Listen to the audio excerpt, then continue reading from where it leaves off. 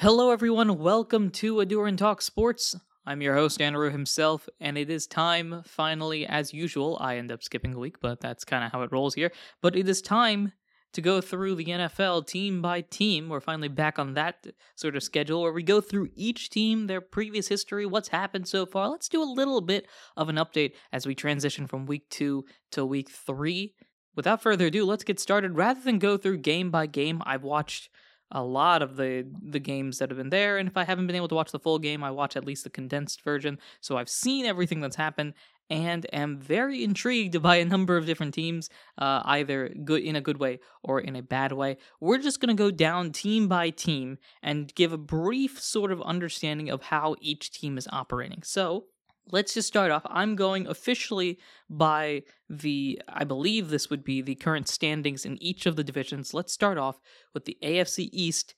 Technically speaking, at least according to searching NFL standings on Google, technically speaking, the top team in the AFC East, the Miami Dolphins. So I think, at least early on right now, I think it's working. Now, it may not be necessarily a bold thing to suggest that the Miami strategy is working. I mean, you have Tyreek Hill and Jalen Waddle, two of the faster receivers in the game. Tyreek Hill probably the fastest in the game right now. And then as long as Tua can deliver the ball properly, then it's able to work amazingly. But we've had a couple of different games that they've played. The Dolphins have played the Patriots in week 1, and then last week played the Ravens. And you saw two different types of games. In one of them, it was a more standard game, I guess you could say, where they try to control the game from their own aspects and was successful in doing so, eventually able to beat the Patriots. The matchup against the Ravens was different because for the first 3 quarters, I would say, maybe 2.5 or so, 2.5 to 3 quarters,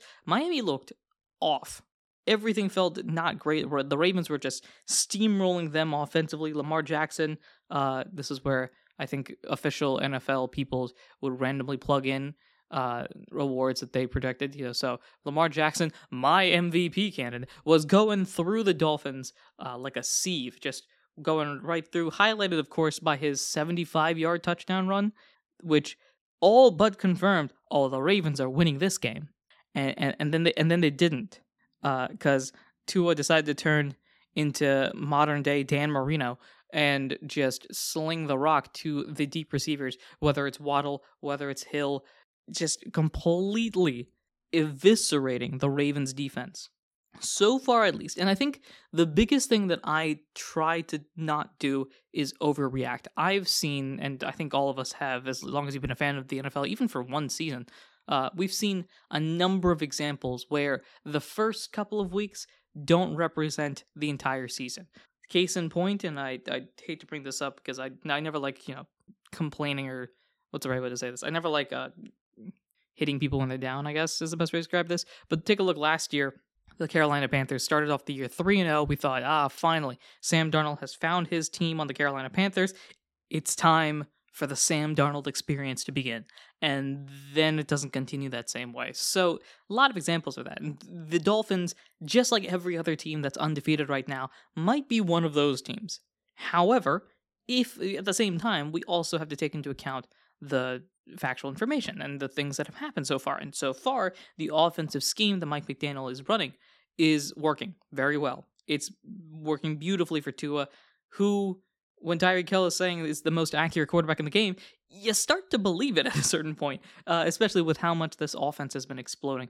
Let's shift over now to the team that many people are suggesting winning the Super Bowl, the Buffalo Bills.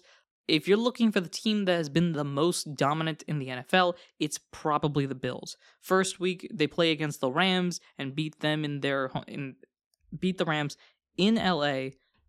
Coming off the Super Bowl victory, they're having their big parade and everything, and the Bills beat them. Now, that game, I feel like, while the Bills had control of the game, it wasn't a complete devastation in the way that the previous game was against the Tennessee Titans. Like, there were a number of mistakes, and then part of it was just kind of, I assume, at least part of it was just, it's week 1, we're trying to get to the groove of things. Josh Allen was throwing interceptions occasionally, things like that.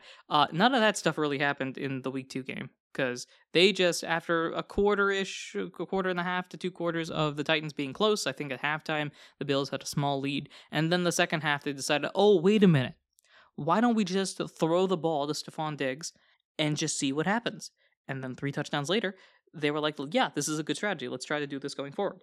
So the Bills have clearly been dominant, whether it's offensively, you've got all the skill positions and the weapons that Josh Allen can throw to at his leisure, or defensively with the addition of Von Miller, and now all of a sudden that defense with the extra pressure is just making it that much more difficult for opposing quarterbacks to do much of anything.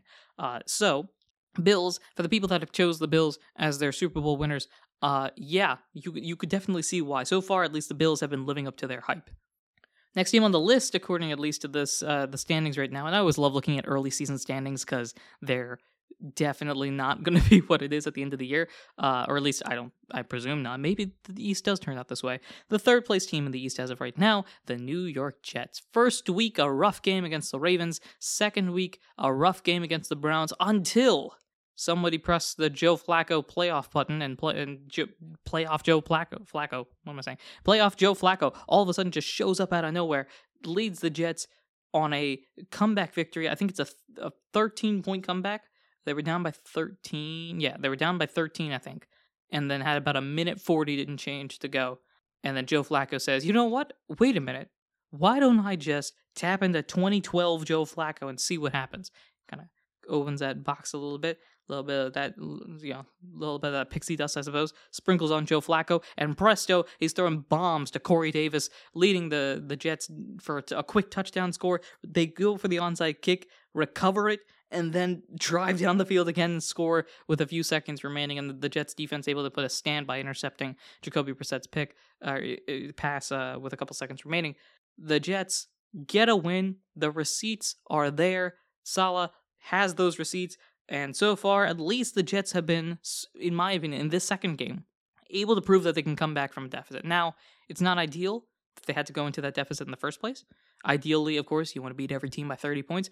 But the Jets at least have shown in this past week, I'm not necessarily sure if they showed this first week, but the second week, they've shown the effort that they've had to be able to really go up against an opponent and not give up, I think.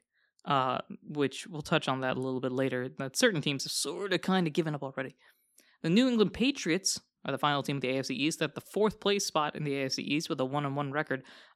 Week 1 loss to the Dolphins was both expected and unexpected. I think I actually predicted the Patriots to win that game because I don't go against Bill Belichick often, and at least week 1 it didn't work. But week 2, Patriots are able to come away with the victory over the Pittsburgh Steelers, and that's kind of an interesting thing. I think you start to see the Patriots are a weird team in September. I've never seen in the history of me watching and remembering the football, because I was technically watching like the 2007, 8, 9 season, but not really, comprehending what's going on beyond just, hey, quarterback threw the ball.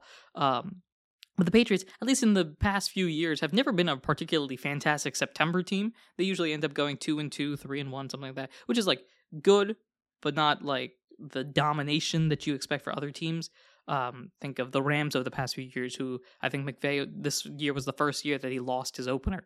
He's never been under 500 until after week 1. So think, guys like McVay, Andy Reid's another guy that, especially in September and October, are really, really good at stacking up a lot of early wins. Patriots haven't really been that. They've kind of used September, and you'll hear this a lot, use September as a trial, as the preseason to work out their kinks. And I think that's the same thing that's happening here. They're slowly starting to build into the system, getting more game time and opposing threats to work out the system that Matt Patricia is trying to do offensively. You start to see sparks, I think. The big pass from Jones to Aguilar, for example, was an example of that. Just a perfect opportunity there. Aguilar able to make the catch and waltz into for the touchdown. Things like that are starting to show signs of this. The Patriots are one of those teams that I'm kind of putting on hold and looking back maybe this time next month and just to see, okay, are they actually what they think they are? Have they figured it out, or have they not figured it out, or are they still in the process of figuring it out? So the Patriots are kind of a weird team in that regard. Let's go over to the AFC West, the Kansas City Chiefs. I have been higher on the Chiefs than most, maybe. I actually don't know about this. I have the Chiefs in the AFC Championship game, losing to my eventual Super Bowl representative Ravens. And the Chiefs, I think, have kind of shown that they're still fine. They beat up on the Cardinals in week 1, and in this week in a close game against the Chargers show that they're able to clutch it out. A lot of conversation. I'm already hearing the conversation about Spagnuolo and the defense. And every year, I think it's the same thing, where the first half of the season, the defense isn't all that, and people are like, oh, here we go.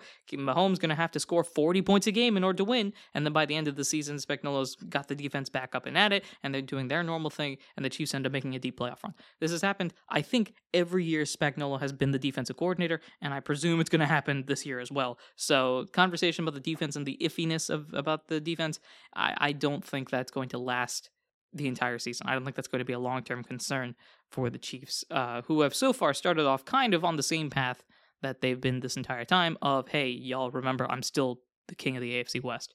One of those upstart teams, though, that they just beat was the LA Chargers.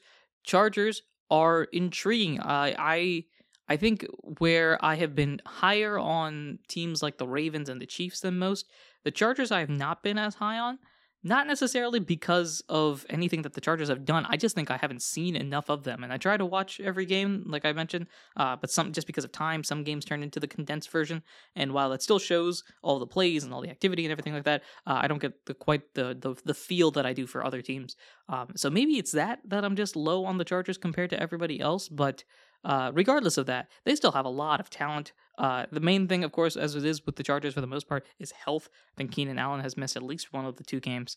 And then, if the offensive weapons aren't there and active for Herbert to be able to throw to, then it becomes that much more difficult to actually go through and win against the opponents that they got. But the Chargers, of course, have as much of a shot in the AFC West as any other team, as we sort of stated. I've stated this repeatedly. The AFC West and the AFC North, I think, are the divisions that I could see all the teams being first or last place, just because of how competitive each of the teams are. Unlike other divisions where there are sort of some headliner teams and some bottom feeder teams, whether they're because they're tanking or because they just don't have the talent, this division is kind of one where anybody is up for grabs. And I think the Chargers absolutely have that ability to, really make its impact, I think, especially considering the early parts of some of the other teams in this division as well. So there's, that in mind. And I think the upcoming schedule, at least looking at what the Chargers have to go through over the next couple of weeks, it looks like, they've got the Jaguars and the Texans and the Browns, the Broncos. I think there's a couple of opportunities for victories, at least in the next few weeks. One of the teams that I just mentioned, the Denver Broncos, have underachieved. So here's the weird thing. I thought the Broncos were going to be one of those really good 4th place teams. If I remember correctly, I had the division going Chiefs, Raiders, Chargers, Broncos. I think that's how I thought it would go.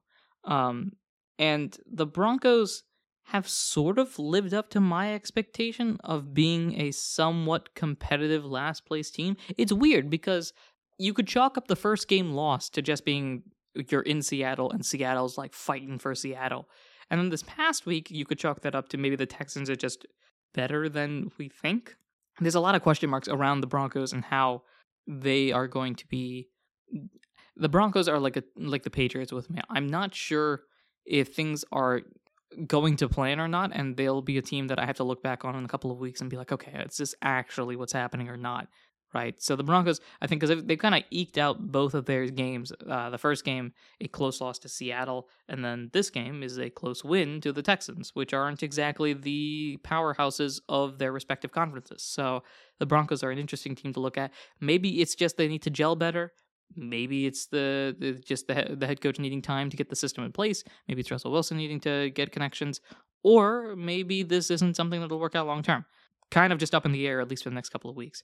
Final team, the Raiders. I've been relatively high on the Raiders. At the very least, I thought in the AFC West they'd end up in second place. And that's not been the case. The Raiders have had it rough, if I'll be honest, over the past couple of weeks. Now, the first game of the season, sort of understandable, at least. At the very least, they lose to the divisional rival Chargers. So that's not, ideal. Carr did not have a great game there. This past week, though, was rough. This past week, speaking of, a lot of comeback victories, and the Cardinals over the Raiders was one of them, because I thought was it around the third quarter, I think? I thought that was all but over. Like, the Raiders had this down pat, stamp it, lock it away, and then the Cardinals and Kyler Murray are able to come back and win that game effectively. So now the Raiders are in an interesting position, because the early part of their schedule is kind of rough. Right? Next week is the Titans. That's two teams that are really fighting for not relevancy necessarily, but playoff relevancy. because whoever's losing that game, I think, is going to end up having a weird rest of the season. Follow that up with a divisional match against the Broncos, divisional match against the Chiefs, Texans, Saints, Jaguars to go over the rest of the next couple of months. So that's definitely, Raiders are in an interesting position going forward, and they really have to, I think, tap into whatever emotional feeling that they had last year when they were able to make their mini run. They got to find that basically in order to continue going forward, because they're 2 games back in the AFC West title, and that might be enough to basically lock them out of the top seed in the division. And then from there, the wild card chase, AFC's got so many teams that are capable of making the wild cards that the Raiders don't want to be in a hole already. We go over to the AFC North. Let's start off with the top team in the division as of this, technically, the Pittsburgh Steelers. The Steelers have been interesting. I think I'm going to say this about a lot of teams, but the Steelers particularly so. They have had a very interesting time over the past couple of weeks. I'm actually going to talk about this past week's matchup first against the Patriots. A very defensive effort in this past matchup against the Patriots, despite the star power, I guess, that the Steelers technically have in Deontay Johnson and Najee Harris. I'm missing someone, and that's going to bother me tremendously. There's another wide receiver on the Steelers that I can't remember off the top of my head. But nevertheless, let me actually look this up because that's going to bother me. That Chase Claypool, that's who I forgot. I don't know why I forgot Claypool. Claypool is another wide receiver. Like, they have the talent on this team. And Trubisky has been solid so far. I know that the fans have already started their "Where's Kenny Pickett" chant. I don't know if you want to bring Kenny Pickett in now, right? Like, the Steelers have shown 2 things. One, their defense is still dominant, and that's kind of how they're going to win these games. You've noticed both of the scores. Their first matchup against the Bengals was a 23-20 game, and this past matchup was a 17-14 loss, so I fully expect similar sort of things going forward, regardless of who the starting quarterback is. I highly doubt if Pickett gets in, he ends up having a 35-40 point game, just because the problem is still going to be the same, and that's really this lack of protection for the quarterback for the Steelers. And I think that's going to be something that they've got to work on going forward. The defense, though, is able to keep them in any game ever. And the upcoming schedule is interesting as well. They've got the Browns on Thursday Night Football, followed with the Jets. Bills could be tough, Bucks could be tough, and then Dolphins could be tough. So the next 2 games, I think, are interesting. If we don't see Trubisky, I was about to word that wrong.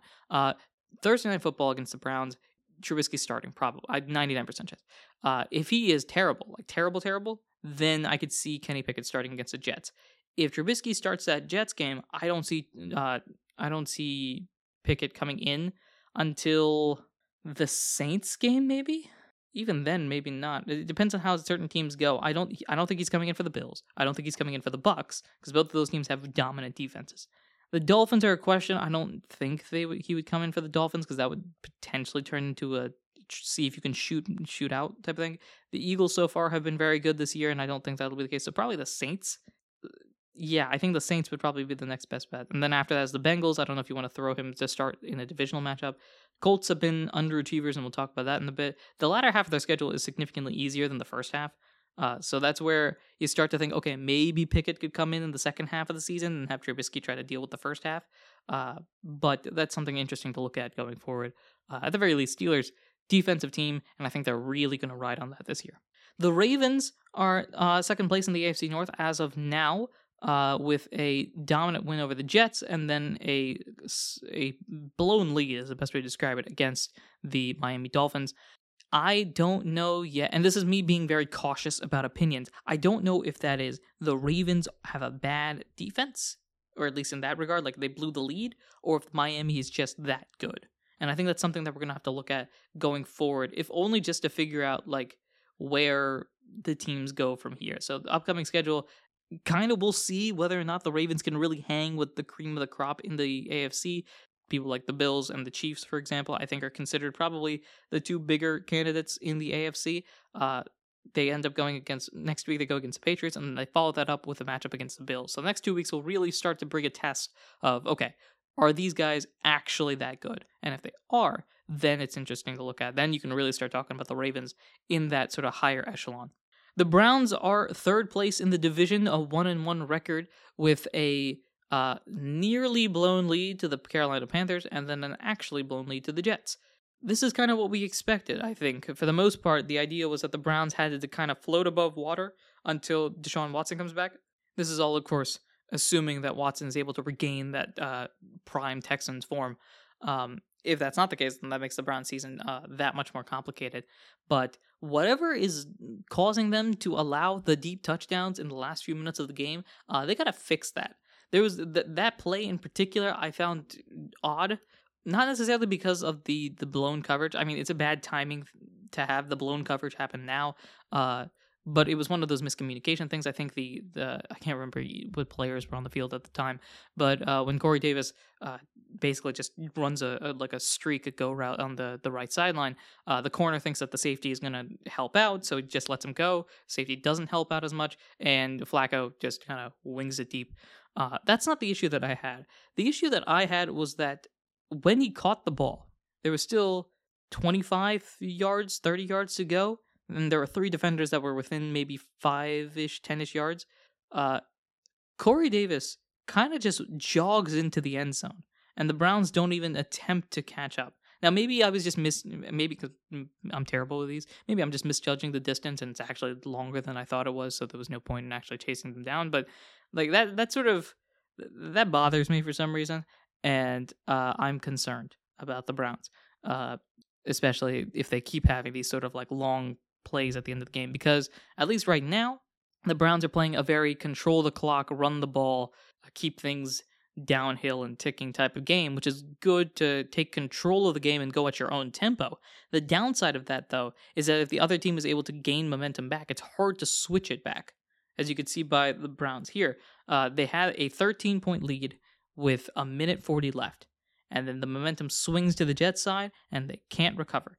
Especially defensively. I mean, offensively, they didn't really have much of a shot, but defensively, after that onside kick happens, everything up to that point is good job, Jets. I'm glad to see you put in some effort. Let's go. Game over, but the Jets really put a scare. Ha ha ha. And then, but the Jets are able to methodically go down the field and just score their touchdown on their own. And that's kind of worries me for the Browns going forward, especially without Deshaun Watson there. So, something to look at going forward. I don't know how good the Browns could be, but that, it's one of those things that's up in the air. Last place team in the AFC North, the Cincinnati Bengals. So Joe Burrow's getting sacked a lot, just like last year. And it becomes a question of whether or not the protection is the problem. If Burrow, I assume that it's partially a bit of both. I think part of it is the protection isn't holding up. Now, they have gone against some pretty good sacking teams in the Pittsburgh Steelers and the Dallas Cowboys, both of which have at least one player on their team that is considered a sack king, like a guy that can get you a sack if you need it. TJ Watt, Micah Parsons. So that might be just the thing. Maybe the Bengals just had the worst 2 teams to go up against in the early parts of the season. 2 guys that are in the conversation yearly, I think going forward, especially for Micah Parsons, yearly going to be in the conversations for Defensive Player of the Year in the early parts of the season. So maybe it's just that, or the protection isn't great. I think this upcoming game against the Jets is important, not necessarily because it's the Jets are a powerhouse or anything like that, but that's going to be a real test to see if this offensive line or Joe Burrow, maybe he's just holding on to the ball too long, whatever the issue is. This is going to be the game where you kind of get a test. Okay, what exactly is the issue? If the Bengals, if the Bengals are able to hold up against the Jets, not allow more than 1 or 2 sacks, then at that point, it becomes one of those like, maybe it was just they played the wrong 2 teams early in the season, causing a bit of a scare.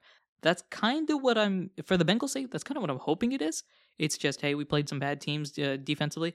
They're already, with 2 games lost, at least one of them is to the Dallas Cowboys, which if you have to lose any game as an AFC North opponent, the game you're most willing to lose, I suppose, is one against the opposite conference. Because if I'm not mistaken, when it comes to tiebreakers, that's like one of the last ones.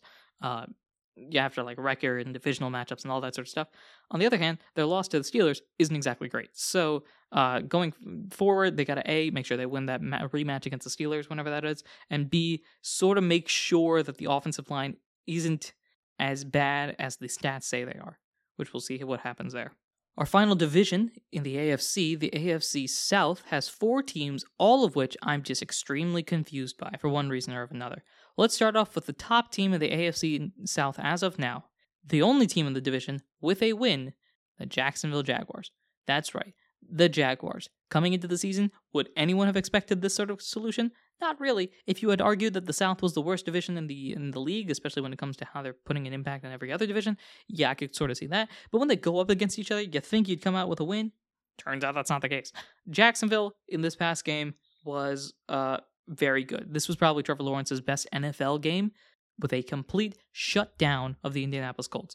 Their first week was pretty good as well, going up against the Commanders. You saw a lot of the flashes there, and I think it just got away from them at a certain point. The Commanders were able to eventually win that. Jacksonville able to calm down a bit more here and take an easy, calm, cool, and collected victory against a divisional rival, which is important in the standings, as I mentioned previously, and also just important for the Jaguars to start moving on, I think, away from last season and the debacle that it was. Doug Peterson is building his system. Trevor Lawrence seems to trust him. The team seems to trust the coach, and everything is kind of working as expected. I don't think anyone thought the Jaguars were going to be this 13-win team coming into the season, but they wanted to see some sort of improvement, and they wanted to see Trevor Lawrence progress. So far, at least, I think he has. And so going forward, I think the Jaguars are feeling confident to make a loud noise. If they end up making the playoffs as well, that's a nice little bonus. But I think the biggest thing right now is sort of just making sure that things are going to plan. And even with the loss to the Commanders, things are going to plan for the most part for the Jaguars. The second place team is the Houston Texans, which I find funny because it's weird.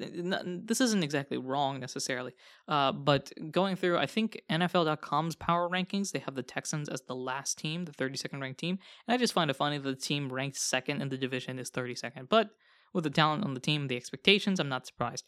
The Texans have been interesting. They go for the tie week 1, which, while it doesn't sound great, might be what gives them hope going forward. Basically, that's the argument for the Colts right now. That's their week 1, and the week 2 defensively they do a much better than solid job against the Denver Broncos, but offensively weren't able to, compete in the same level. Lovie Smith is kind of doing his job, in the sense that he's a defensive-minded head coach, if I'm not mistaken, and his goal is to make sure that they win the game. If they win with defense, that's preferred. I guess it's generally the case. Offensive head coach, you want to win your game with offense. Defensive head coach, you want to win your game with the defense. I'm really generalizing here, but let's assume that's the case. So far, the defense has been pretty solid, I think, especially when it comes to giving up points. They haven't been too bad, for the most part, tying with the Colts and then barely losing to the Broncos. Offensively, it's been rough. And that's something that has to be looked at going forward, whether or not, because this year is kind of a check on if Mills can be the starting quarterback going forward. And as last year, just like last year, it's sort of up in the air. It's one of those like, I guess he could be, one of those type of things right now. And going forward, that's going to be the big test for the Texans, seeing if Mills is able to build off of last year's intriguing rookie season. The Colts are probably considered the most disappointing team in the NFL with their 0-1-1 record, tying with the Texans and then losing to the Jaguars. Both of these are division matchups. Both of these are rough. And so far, it's been weirdly the same as last year, I think. Not necessarily in terms of record, but just how the Colts have started off. Because I remember last year, in the beginning of the season, the Colts were awful. Carson Wentz was throwing interceptions at the goal line and throwing with his left hand or something like that. And he had, I remember this as well. He had I think both of his ankles were injured on the same play or something. Like he was playing out there with 2 broken ankles or something absurd like that. I can't remember the exact details. But the Colts were rough then. They're rough now. Ryan has struggled. The offensive line has struggled. The team has struggled. Is this going to be like the Patriots, where they struggle early on in the year, everybody thinks it's over, and then they rack off 6 or 7 wins in a row in the middle of the season, and all of a sudden everything is fine? Or is this a real, we gotta look at the Colts here? Like the Patriots, I'm going to put them in that little box that's like, check back in 3 weeks and figure out what to do from there. Final team in the AFC, and the final team in the AFC South, the Tennessee Titans. I think it's safe to say that they are not in the class of the Bills. Has evidenced by week 2. Their loss to the Giants in week 1 is kind of a coin flip. They weren't great, first off. Right off the bat, they weren't great. But despite that relatively poor performance, one field goal kick the opposite way, And there you go, the Giants, or not the Giants, sorry, the Titans are 1-1, and I think they would be second in the division. I think divisional matchup would still take over there, but still, they go from fourth to second in the division, and now all of a sudden things are a lot calmer, cooler, and collected in Titans Nation because they're no longer as worried about finding their first victory somewhere. The Titans are interesting to look at, especially considering their upcoming schedule. Again, like mentioned previously, they go up against the Raiders, and I think whoever loses that is really going to start their. Do we change something up here? Do we change around a couple of players or teams or stuff like that? Something like that going forward. Following that is then the Colts, Commanders, Colts again, and Texans. So they've got a lot of divisional matchups coming up. 3 of their next 4 games are division matchups, and this is really where the Titans can kind of rebound, because if they can win 2 or 3 of those division matchups and come out of this little weird situation at the end of October. Right now they're 0-2. If they come out of this with let's see, 5 games remaining, if they come out of this with a 3-4 record, I'm not as concerned anymore. Especially with a few of those wins being division records. If they can go 3-4, 4-3, then they sort of like rebound back from their struggles early on, especially if those wins can come up against the divisional matchups. That sort of will reestablish the boat, if that means anything. Let's go over to the NFC now. Let's start off with the NFC East. We talk about the Philadelphia Eagles, my NFC representative pick, as I like to. This is my goal to, be the closest that I can to any of the ESPN, NFL Network type of pundits where we regularly comment about how good our picks are looking. Hey, about the Eagles, am I right? The Eagles have been very good. First week of the season, offensively, fantastic. Defensively, really good until the Lions did their Lions thing and almost came back. And then they decided this week, no, let's just completely shut down the Vikings, who themselves had a really good victory against the Packers. We'll talk about that in a bit. The Eagles have absolutely looked like one of the best teams in the NFC. Not necessarily bold, considering the NFC isn't exactly the big conference, at least this year. But the Eagles have absolutely been like, hey, we're here. We can do some damage. Jalen Hurts has, so far at least, improved upon last year's season.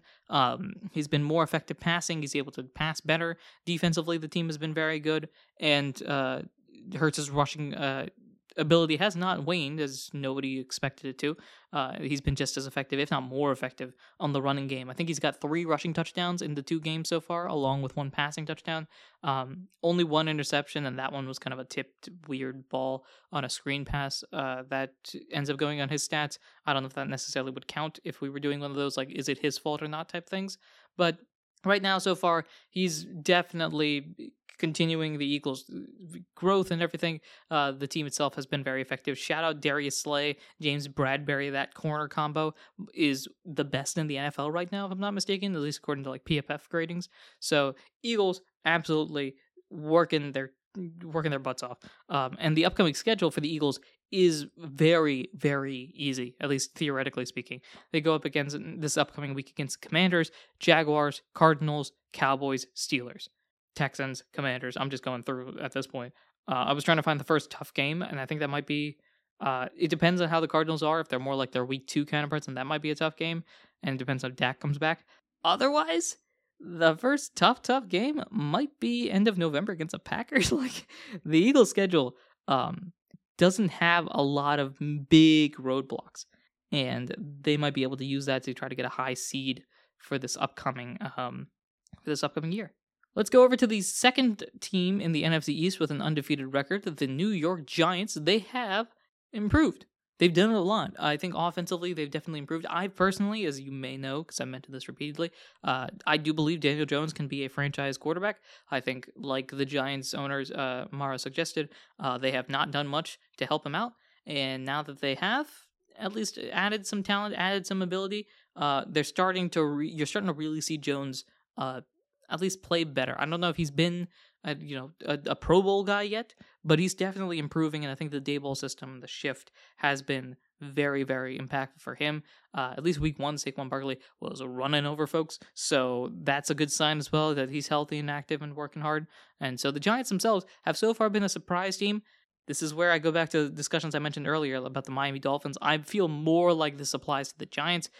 Is this early start indicative of the actual change that has happened, or just a lucky start like the Panthers last year? We'll find out what that is going forward, but the Giants have been intriguing watching them get a couple of close wins against the Titans and the Panthers. We go over to the Commanders now. Carson Wentz has been slinging the rock literally and figuratively. I think he leads the league in passing yards and passing touchdowns, maybe. Or maybe the conference or something. He's high up there on the stats. And while, yes, he is a bit of a gunslinger and throws a couple of picks, I've always liked Carson Wentz, and I continue to right now. I think he is the closest thing to a modern day Brett Favre that the league will allow, because I don't think anybody in the league will like Brett Favre that throws 35 touchdowns and 20 interceptions or something like that. But I think the Commanders have done a really good job of being competitive in both of their games. That's important. They were able to come back after they dominated the first half against the Jaguars. Wentz throws a couple of bad picks and then comes back from that, which, frankly speaking, that's what Wentz does, and we kind of just accept it. And as long as he can continue to do that, I don't think anyone's really going to complain if they end up with 10 wins where 8 of them turned out like that. And then the matchup against the Lions have been, I think, pretty safely assumed to be better than expected, and that's just a perfect example of that against the Commanders. A perfect chess match of competitiveness where the Lions, if I'm not mistaken, I think the Lions dominated the first half, the Commanders dominate most of the second half, and the Lions kind of just plug the hole in the last half of the fourth quarter or so. So Commanders are an interesting team to look at. I think offensively they've been great. Chase Young, when he comes back, will add on to the defense and make the Commanders a bigger threat. Then we go to the final team in the NFC East, the Dallas Cowboys. With Dak Prescott out for the first couple of weeks of the season, it's Cooper Rush coming in, who had a pretty solid game against the Bengals. Didn't do anything too crazy. Made sure that things stayed focused, calm, cool, and collected.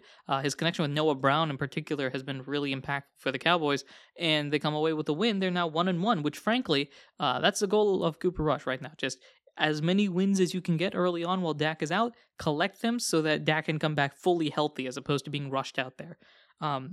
Defensively, Micah Parsons is still incredible. I think in his first 18 games, he has 17 sacks or some absurdly ridiculous stat like that just goes to show how impactful he is.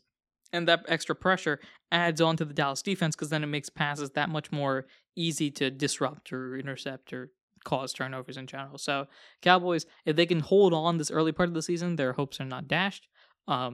But we'll see how that goes going forward, because I think the Cowboys are going to have an interesting time over the next few weeks. Go up against the Giants on Monday Night Football, which is a divisional matchup that always turns into chaos, especially the Cowboys-Giants. Follow that up with a matchup against the Commanders and then the Rams. By this point, Dak might or might not be back. If not, then the Eagles matchup is next. And then he'll definitely be back, I think, by either the Lions or the Bears on the 23rd or the 30th of October. So by that point, Dak's back. He's got a couple of quote-unquote easier opponents to deal with, and being able to get back into the groove of things when he has to face the tougher teams like the Packers, more matchups against the Giants, and a couple of other interesting matchups as well. We've done the East. Let's go to the West. The leaders in the NFC West are these. Technically speaking, every team here has a 1-1 record, but there's some tiebreaker somewhere that probably sorts it out this way. Let's start off with the San Francisco 49ers. Now, first off, I hope Trey Lance is recovering completely from his injury. A nasty ankle injury cuts his season short, and we're back to the Jimmy Garoppolo thing. And it's weird because I think what Kyle Shanahan is going through right now is he's thinking, would I rather, and I'm being overly generous for the 49ers, but this is theoretically what he's thinking. He's sort of thinking, with Garoppolo, would I rather win one championship in the next 3-4 years, I think, is probably what he's thinking. Would I rather win one championship in 4 years or 3 championships in 10 years? Which is the idea that he has with Trey Lance. Like, with Trey Lance, you have a franchise quarterback that you're sticking with for the long term and will get you a lot of wins. With Garoppolo, you have a guy who is very good at his job, able to play the system perfectly, and might get you a championship or 2 in the shorter time frame. Because that's, I think, part of the issue is the age discrepancy, where theoretically, if you have both of them until, 40, then you have less time with Garoppolo than you do with Trey Lance, and so that decreases your window of opportunity, and so they just try to get younger with a guy that is able to fit the system better, I guess is the best way to describe it with Trey Lance. And then keeping Garoppolo as the backup just helps in case Trey Lance got injured or wasn't able to do, perform in the way that he was supposed to, because even if they quote-unquote lose this year, then they still have the rest of Trey Lance's career. At least this is all being optimistic of what Shanahan is probably thinking. With Trey Lance out now, you turn back into the Jimmy Garoppolo thing, and that's not that big of a problem because if Garoppolo was the guy you were starting with anyway, then you're on the right track of winning your theoretical one championship in 4 years. So, might as well have that opportunity while you can. Let Garoppolo be able to build up his own value so that when he goes on the free agency market, he's able to collect a big sum, and then you turn back to Trey Lance, who is, again, that guy that in the next 10 years you get 3 championships. That's at least the theory behind the Trey Lance idea. And so I think the 49ers are still fine. I think they're still a threat in the NFC. I think they revert back to the threat that they were last year, which might be better this year, if not necessarily long term, which is where I think the 49ers are trying to play. They're trying to play it long term while still keeping their short term option available. And now that the short term option has become the immediate option, they've kind of shifted back there. I hope that made sense. I'm not sure. Second team in the NFC West, the LA Rams, haven't been as great as expected. First week of the season was a rough game against the Bills, though maybe the Bills are just that good, so you can kind of just, set that aside. This week, though, a near 28-3 comeback, not by the Rams against the Falcons, but by the Falcons against the Rams, until a final interception from Marcus Mariota to Jalen Ramsey finally secured the win for the LA Rams. Early parts of the season have been rough. The Rams are normally a team that are able to collect wins early on to kind of stockpile for the up and down sort of thing that occur in October, November, December with injuries and all that stuff. With a 1-1 start early on, it's interesting to look at and see how they'll proceed over the next few games. They've got divisional matchups against the Cardinals and 49ers in the next couple of weeks, which are both going to be interesting matchup.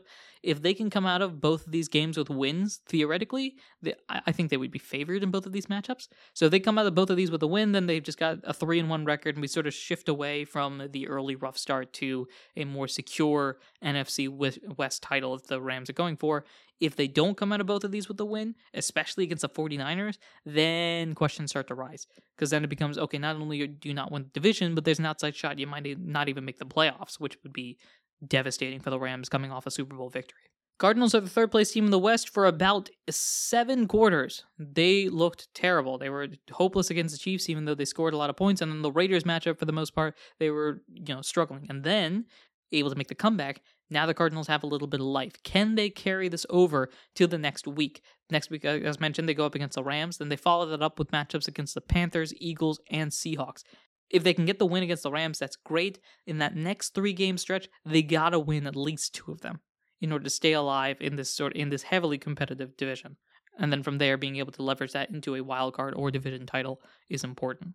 Final team of the division, the Seattle Seahawks, after a thrilling Game 1 victory against the Denver Broncos, they have a not-so-thrilling Week 2 loss this past week against the 49ers. I don't know why I forgot that for a second.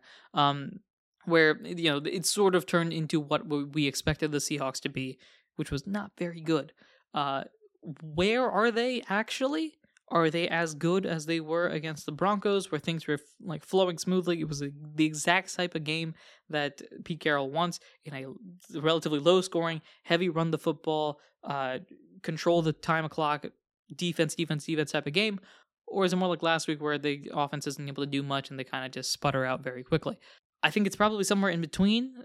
And the interesting thing over the next couple of weeks is that they have winnable matchups. They go up against the Falcons, then the Lions, then the Saints. I think they have a shot in at least 2 of these next 3 matchups. The Saints are a bit of a question mark, but I think they got a shot against the Falcons and the Lions. If they can come out of one of these games with a victory, then the Seahawks are able to show that, hey, we got a little something here. If they don't, then it might be time to start already thinking about which quarterback you're drafting next year. So, an interesting dilemma that the Seahawks have. Let's go over to the NFC North. There's a lot of teams in the league that have a 1-1 record, actually, now that I look at it. Both the NFC West and the NFC North have every team with a victory and a loss. So let's start off with the top team in the NFC North, the Minnesota Vikings. They have flipped from a team that was dominant against the Packers, and we thought, here we go.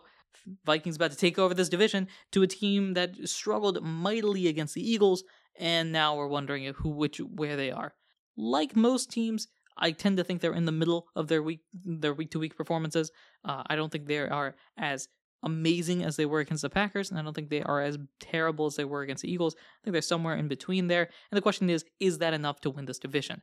Interesting to look at. I think Kirk Cousins has to settle down a bit. There were, especially in the latter half of that Eagles game, I felt like there were a lot of opportunities where he was just forcing specific plays. Not necessarily forcing. I think he was predetermining where he was throwing the ball.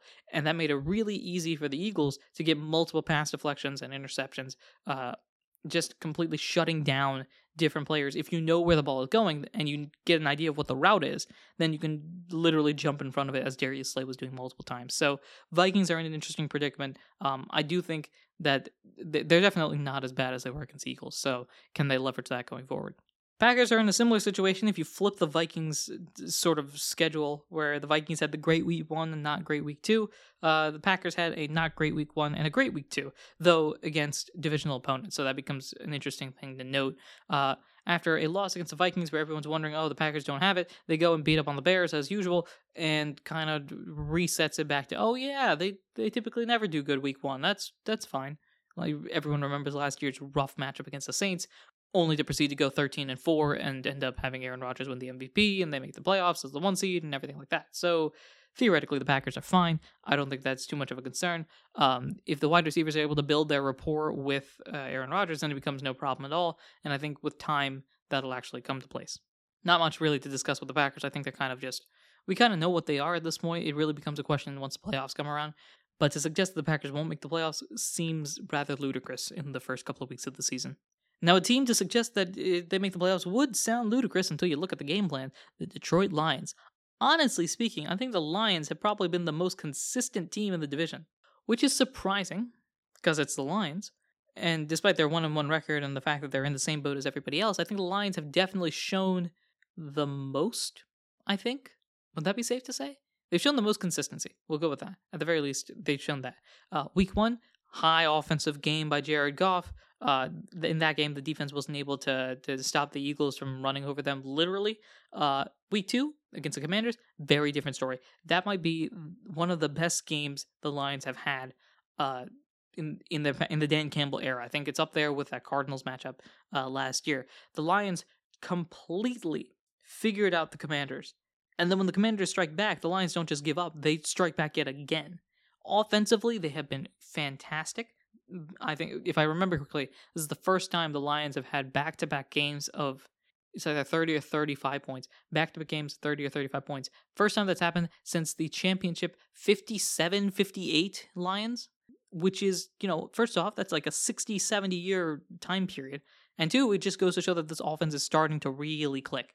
Aiden Hutchinson had 3 sacks in the past game, so he's good. And that's kind of where they're relying on here. The Lions are an offensive team and have that defensive superstar, at least in the making, that can really make an impact on opposing teams. I don't know if the Lions can continue to do this. If they can, then the rest of the North better watch out, because the Lions might sneak up on them. It's been very nice to see. Unlike last year, and even week 1 to a certain extent, a lot of the Lions games were, they lost, but they kind of put up a good fight. And the Commanders game shows, oh no, they won, and they put up a good fight, which is very important. Final team, the Chicago Bears, they're kind of in a weird situation. Week 1, they beat the 49ers on a rain game, quite literally, where the entire setting of the game and the style and everything kind of just went out the window once it started having giant water buckets from the clouds just kind of dumping on the stadium. Week 2, more of what we expected the Bears to be, which is not very good against the Packers. And Fields is still running for his life for the most part. So things have kind of been the same as expected. The Bears, I don't think, have been suggested to do a lot of damage and will probably not. This is a growth year for Fields, and they have to give him some protection in order to grow. Because otherwise, then the questions go around Fields. And while I don't think... I agree with... Is it Mike Greenberg on ESPN? I think it's him. Who says that more often teams... how does he say it? It's he says something along, I can't find the exact quote. He says something along the lines of teams more often destroy quarterbacks than create them, or something like that. Like, more often it's not the case that the quarterback is a bust. It's that the team doesn't provide them anything and they turn into a bust because of that. The Bears might be falling into that trap unless they can get him at least get Fields some protection to be able to make some impact going forward, which is what the Bears, I think the season is kind of turning into. Can Fields be the franchise quarterback going forward? And if they don't give him the test, if they don't teach, let me rephrase this. If this is school and you try to ask a kid to take a test on a subject that he doesn't know and hasn't prepared for because you don't teach him that subject, then of course he's going to fail. And that's kind of what Fields is dealing with right here. Fields right now has the test in front of him, and he hasn't learned because the Bears haven't really provided him with practice material, with examples, with the lesson itself. And so they're kind of just like, all right, here you go. Good luck. And Fields is looking at this test like he's got no idea what to do and struggling to go through anything because he hasn't learned this stuff because the Bears haven't provided him. This is a weird thing because it's suggesting that Fields isn't a good learner, which I don't think is the case. They don't provide him the resources. Did that example make any sense? I don't know. Let's just move on. Final division, the NFC South. Let's start off with the top team, the Tampa Bay Buccaneers. I'm confused by the Bucs. Does that make any sense? They're 2-0. They're winning their games. And the defense has been fantastic. And yet, for some reason, I don't like the team. Does that make sense? It's weird because everything is suggesting, hey, they're winning. But something about their offensive game plans and the style and the way that they're playing is rough, right? It doesn't feel as flowy, as good as in previous years, and I'm concerned about that going forward. Now, their defense has been, at least points against wise, the best in the NFC by a wide margin. They have allowed 13 points in their two matchups against the Cowboys and the Saints.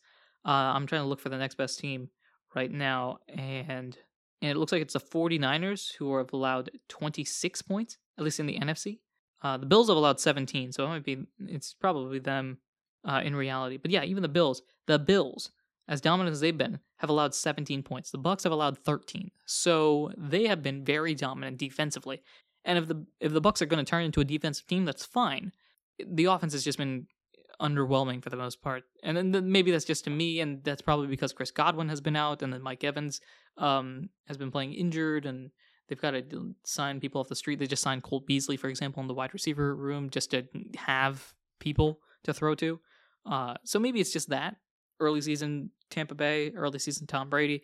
Maybe that's just the reason why they've been struggling for the most part offensively. But it's something to look at like, I don't know if I like this team trying to win on defense and defense alone. Now, it's worked in the past, but generally speaking, you want at least a decent offense. And I don't know if the offense they've been effective. I don't know if they've been good necessarily. Then again, maybe I'm just overreacting to the early parts of the season. New Orleans Saints, after a Week 1 victory, or like a comeback victory effectively over the Falcons, they have a Week 2 loss against the Buccaneers where Winston was just trying too much at the end. It felt, at least when I was watching, that Winston was trying to win on the plays, and that as a result, it caused the interceptions, and then that just spirals downwards. This is going to be one of those games. And I know there's a lot of conversation about, there he is, Jameis Winston with the 3 picks, and yep, that's exactly what we expected. I think at a certain point in the game, it started to look like Winston was trying to win the game on the plays, if you know what I mean, rather than continue with the approach. And really when, and I hate to bring this up because it is such a not a divisive topic, not a topic I want to discuss, but when the fight happened between the Bucs and the Saints, that kind of sparked the Bucs and then didn't spark the Saints, because the Saints defensively have been very good. In that last game, 7 of the points were allowed, technically speaking, were the Bucs on a pick 6. So, the defense has been very good over the past few weeks. It's just the offense in the first week had to really come back against the Falcons, and then this past week against the Bucs just really kind of struggled. We'll see going forward what exactly is the case here and how they can gel a bit more. I think it might just be a timing thing. They just might need a little bit more time to gel, and we'll find out how the Saints look going forward. But that's interesting to look at. Third place in the NFC South is the Carolina Panthers. 2 close losses to the Cleveland Browns on a last-minute field goal, and the New York Giants on a last-minute first down, I think. They had a field goal with a couple of minutes remaining. Graham Gano hits a 50-plus yarder to take the lead and eventually secure the win for the Panthers. Despite the fact that the games have been relatively close, I don't think the Panthers have been relatively close. Does that make sense? The Browns kind of blew their lead a little bit with a deep pass from Baker Mayfield to Robbie Anderson. And the Giants didn't score a lot.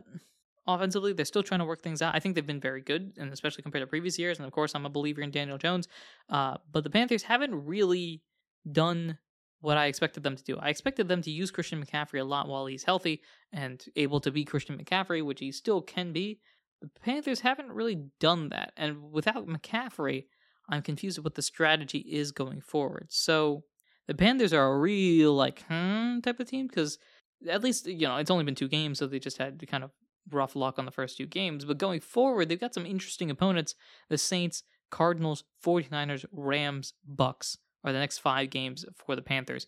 You can make a realistic argument they go 0-5, and at that point are 0-7 and really trying to figure things out. There's been already discussions about Baker being benched for Sam Darnold when he's healthy, which is surprising to me because it's been 2 games, but also because those 2 games have been offensively. But if they start off the season like 0-7, they might end up cleaning house, right? And that would be really shocking for a team that had decent hopes when Mayfield was acquired. To end up cleaning house and having an 0-7 record would be rough. Even if they were expected, I think, to be not great. But the way that they've been not great wasn't how we expected, if that makes any sense. And so the Panthers are kind of shocking there. The final team in the NFC, the final team in the league, and the final team needing to be discussed is the Atlanta Falcons, who I think have rightfully taken their place as this year's version of the Detroit Lions, of a team that you have to watch the entirety of the game. First off, Drake London looks like he's going to be a star wide receiver, at least in the first couple of games. He's been very impactful. And just watch the games in general, how the Falcons have played these games. In week 1, they get to a lead and then end up blowing that to the Saints. So that's a team that you got to watch for because they blew the lead. And then in the Rams game, they almost do the opposite and come back from a big deficit. Of course, the 28-3 that the Falcons have so wonderfully enjoyed over the past half decade plus. The Falcons almost come back from that, a la Detroit last year, where they would be competitive in every single game. I think the Falcons are probably going to be similar to Detroit last year, where every game is interesting, every game is better than you would expect, but not every game ends up in a win for Atlanta. And so if Atlanta can stay competitive, that's the important thing. It's a question as to whether or not Desmond Ridder, right, I think is the backup, if he's going to be the franchise quarterback going forward. If they start having this sort of competitive but not there yet attitude, unlike the Lions last year, who rode with Jared Goff because A, he was the real option that he got, and B, I think Goff is better than Mariota. Unlike that, Falcons have Mariota and the backup guy already drafted. Unlike the Lions, they didn't have the backup guy, if at all, in existence, right? So if it starts continuing like this, I wouldn't be surprised if the Falcons turn to Ridder and say, all right, it's your time now. Let's go. That's an overview of every single team in the NFL. Week 2 has been completed. Consider this your Week 1 and your Week 2 review. Next week, we go through Week 3. Maybe there's another episode in between. Not 100% sure yet, but if there is, you'll know by subscribing/following, however that works on your specific podcast platform. Be sure to share it with everybody that you know. Thanks for listening, everyone, and thanks for supporting in any way, shape, or form that you do. Welcome to Adore and Talk Sports, and until next time, take care.